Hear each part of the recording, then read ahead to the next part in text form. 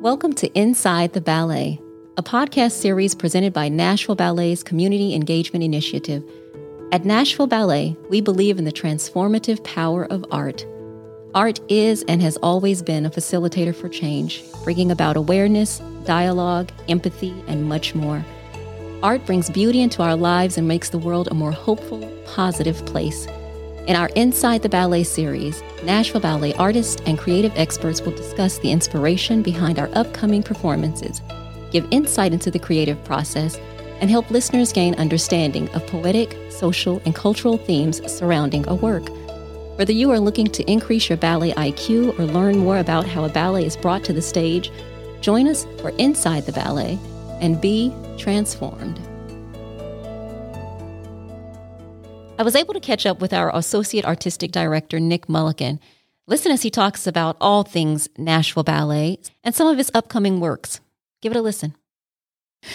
All right, so we are inside with Nick Mullikin as he is here putting the finishing touches on 2,192 days. Am I saying it correctly? That's correct. Yes. Well, actually, it's restaging the Pas de Deux. Originally, it was created on the second company last year during the process of creating their digital program because we couldn't have a live audience during the course of it. I previewed the work to our artistic director, Paul Vasterling, and he took a look at it and said, maybe let's not release this just yet, and let's go ahead and have you make that premiere on the company instead. So it's very exciting for me to actually have an audience that's going to be able to see it. Yes, yeah. And the music is by? Rachmaninoff. It's Vocalise. It's played live, actually, at Belmont this year. When did you know you were a choreographer? I still don't know that I am a choreographer. I think that it was something that I did when I was younger, 18 or 19 years old, and I really left it for a long time. I wasn't entirely comfortable with accessing that part of who I was, but spending time here at Nashville and seeing the work and thinking about it, it started to come to me, and I just really wanted to try it in that space with the second company and now obviously with the companies. So it's really been a revelation over the last few years. I think this is my fourth piece or something like that now that I've created during this period of time. And so it's been a work in progress for me as well. Yeah. Now you said you started creating this last year with the second company and now, you're setting it on the company. Tell us about, creating this work. Tell us about that process. This particular piece is very personal to me. The title, 2,192 Days, has to do with a point in my life where I made a decision to make a change in how I live. And it came on, April 13th, 2015. It was a very conscious moment in my life. And I completed the piece right around April 13th, 2021. So that's where the 2,192 days comes from. This piece tackles this is a very personal story for me. Yeah. My mother passed away about 11 years ago. And during that process of getting to know who she was and everything that we dealt with during that period of time, she dealt with a lot of depression. And in that, I was responsible for taking care of a lot of those issues with her. She finally passed away and succumbed to cancer and alcoholism. Okay. And when that happened, there was a long process of me trying to deal with it. And it was about 7 days after her birthday, that's where that April 13th comes in, that I realized that some of the relationships that I was having with myself and other items in my life was not healthy, and it was reflective of the path that I was going down, that she had gone down. And I was no longer comfortable with that. And I decided to make a change and to really dedicate myself to trying to live each day to its fullest. Nice. So when each day passes by now, I sort of count it. And I look at it as trying to take my life literally one day at a time and trying to understand what it means to live it to its fullest. So this piece specifically is about the relationship that I had with my mother, the relationship that I then have had in my life afterwards. And so the two characters both are myself, my mother, and the people that I've had personal relationships with, and they're all sort of echoing back and forth. So it's not a love pas de deux. It's really the exploration of who I am in the space and what it is meant to be interacting with a person who maybe isn't the most healthy and how to deal with that. And the inspiration from the title and the reason why I bring up my mother is that it came from the band Tool. I don't know if you're familiar with them. They're a hardcore rock band. Okay. There's a song that they created called 10,000 Days. And that 10,000 Days is a ballad about the lead singer's mother going through a very arduous process of actually passing away. And when my mother was going through everything that she was going through and I was going to school, that was a song that I kept listening to. Mm-hmm. And so I sort of derived the title and the inspiration from that. Yeah, because when I heard, first off, thank you for sharing that very personal story and inspiration behind your work. When I first heard the title, that's what I wrote down was, sounds like this ballet is about stamina.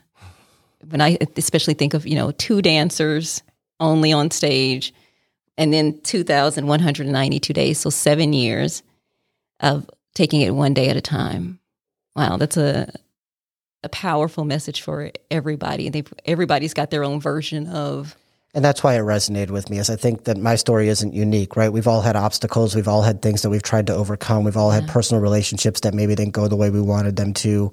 We've all had struggles all the way through. And so when you look at what your life is and what you're trying to accomplish for it, you can't make the change you want in 5 years today, but you can start the process of what you want 5 years to look like today. And it takes that first step, the hardest, right? That's correct. Yeah. What was it like, relaying this story to the dancers? How much of this personal story did you tell to the dancers you were actually working with? It was a challenge for me. Like I said, as somebody who's re-exploring the space, to take on something so personal and so difficult for myself, how much did I tell them and how much did I bring to the space with them? And I think initially I didn't tell them the entire thing. I just said, this is a relationship situation, but it's about conflict. And are you in a room full of like 20 dancers, or you just had your couple of couples? We had started with the room, but I sort of boiled it down to, I think, about 6 or 8 dancers during the course of that, and started to articulate a little bit more each time as we went through the process. And, we talk a lot about vulnerability in the space and trying to find where that authenticity comes from. And I realized that I couldn't authentically share where I was trying to derive the movement from without telling them some element of the story. And they're young dancers. Mm-hmm. It's a very mature topic. It's a very difficult topic to try and tackle. And so when this was being explained, there was maybe a lack of resonance with the piece. And so trying to identify different spaces inside of their own lives where they had maybe challenging relationships, or maybe they felt a certain way about a certain thing, or they were talking about detachment or what it meant to overcome obstacles, and trying to find different ways to create that sort of connection to the work. What can we see? What else can we expect on this Belmont performance? Well, the great thing is that if people missed Attitude, they can see Kitchen Sink again from Val Canaparoli. Please don't make me use the Italian name for it. I got him to say it. So I appreciate that. So you can tune into Val's podcast for that. But Kitchen Sink will be on the program, and then a brand new work by Matthew Neenan, which we're really excited about, the full premiere of which is going to be in the spring of 2023. But we're starting now with some of that work to get it off the ground. So we're really excited to see him working with our company again. It'll be the first time since the pandemic started that he's with us. Your ballet, Pas de 2,192 Days, what did it teach you? Not all my ideas are good. So sometimes you have to try some things and let that play out. And then the other part of it that it sort of taught me is to let the artist have some time with it. Let the artist sort of marinate on the work that you give them, that as you're working through your own process choreographically, let it sit for a second. Let it take a day. Let it see how it sort of develops, and then watch how that feedback happens, and then watch how the work evolves as well, and to not be so rigorous and so strained on, this is exactly what I want you to do, this is what you were supposed to do, but rather let the artists and the dancers take it a little bit, make it their own, and then get the feedback from them about what feels good and what doesn't feel good. Because when you're an individual creating a pas de deux, you have this idea of what's going to work in the space, but then when you start to do the physical manipulation of another individual, sometimes their body can or can't do it, or it can do more. Yeah. And if it can do more and they can challenge what your thought process was or what you assumed the limitations were, it becomes fascinating. It then becomes a little bit of give and take inside of that space as much as it can when somebody's going, I'm creating this, and the person's going, I'm being created upon. Which is why it's so important for you to share. You had to share that story of, Yes. and give them something, right? Yeah, because I think otherwise it just becomes steps. Yep. And, your aspiration when you have a topic like that is to create this incredible work. But maybe it's not going to be incredible. Maybe it's going to just be okay. But if the artists grab onto the topic and they understand it, there's the chance that they can enhance the space as well, and they can enhance the choreography, and they can bring their own, again, experiences that maybe don't mirror yours, but their own. And they take that step and they turn it into something else. And you go, that's not what I was after, but I like it better as part of the construction of the work. And let's roll with it. Let's let it go, and let's let it see how it sort of plays out. And then when you add the duality of the partnership, then it's, well, I need to be lifted this way. I need to be moved this way. I need to be on my leg this way. This is what I'm trying to do. Or this is the timing and this is the musicality that I'm hearing. Or how do you work inside of those limitations as well? It's so much. I feel like I'm a better everything as a result of creating work. Because so much too, as a choreographer, you're at the front of the room, you're, teaching steps, but like you said, that giving them that time to figure it out. So a lot of your time too is stepping out of it and letting those dancers, you see them communicating. When I'm watching in the studios, I see them talking while you're just kind of standing and observing, and they're sharing exactly what you just said. So yeah, I think that part of it's really, really, really key. And especially for the second company, right there, there's the exploration of voices. They're trying to find who they are, just like I'm trying to find what the work is going to be. And so there's that joint opportunity for us to sort of explore together without any expectations. And I think that's what, I've joked with friends, like it's a safe space to work because there's not the expectation of perfection. There's the expectation of growth. Yeah.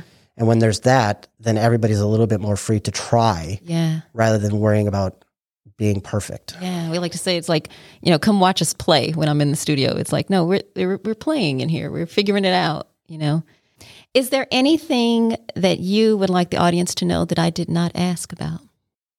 The last thing that I would say about my work specifically is I just hope somebody can take something from it. Again, we can talk about intention from the creation standpoint of it, but really what my hope would be is that somebody somewhere walks away going, you know what, I want to make a change in my life, or I want to take a step forward, and I've been reticent or I've been hesitant to do it, and I didn't know if I could. And I would just echo that we all have been reticent and hesitant and wondered if we could. And truly, you can't get to your 5 years without taking day one. Wow. Thank you, Nick. Thank you for joining us for this latest installment of Nashville Ballet's podcast series, Inside the Ballet. To learn more about our performances, virtual season releases, community engagement initiative, and more, visit NashvilleBallet.com.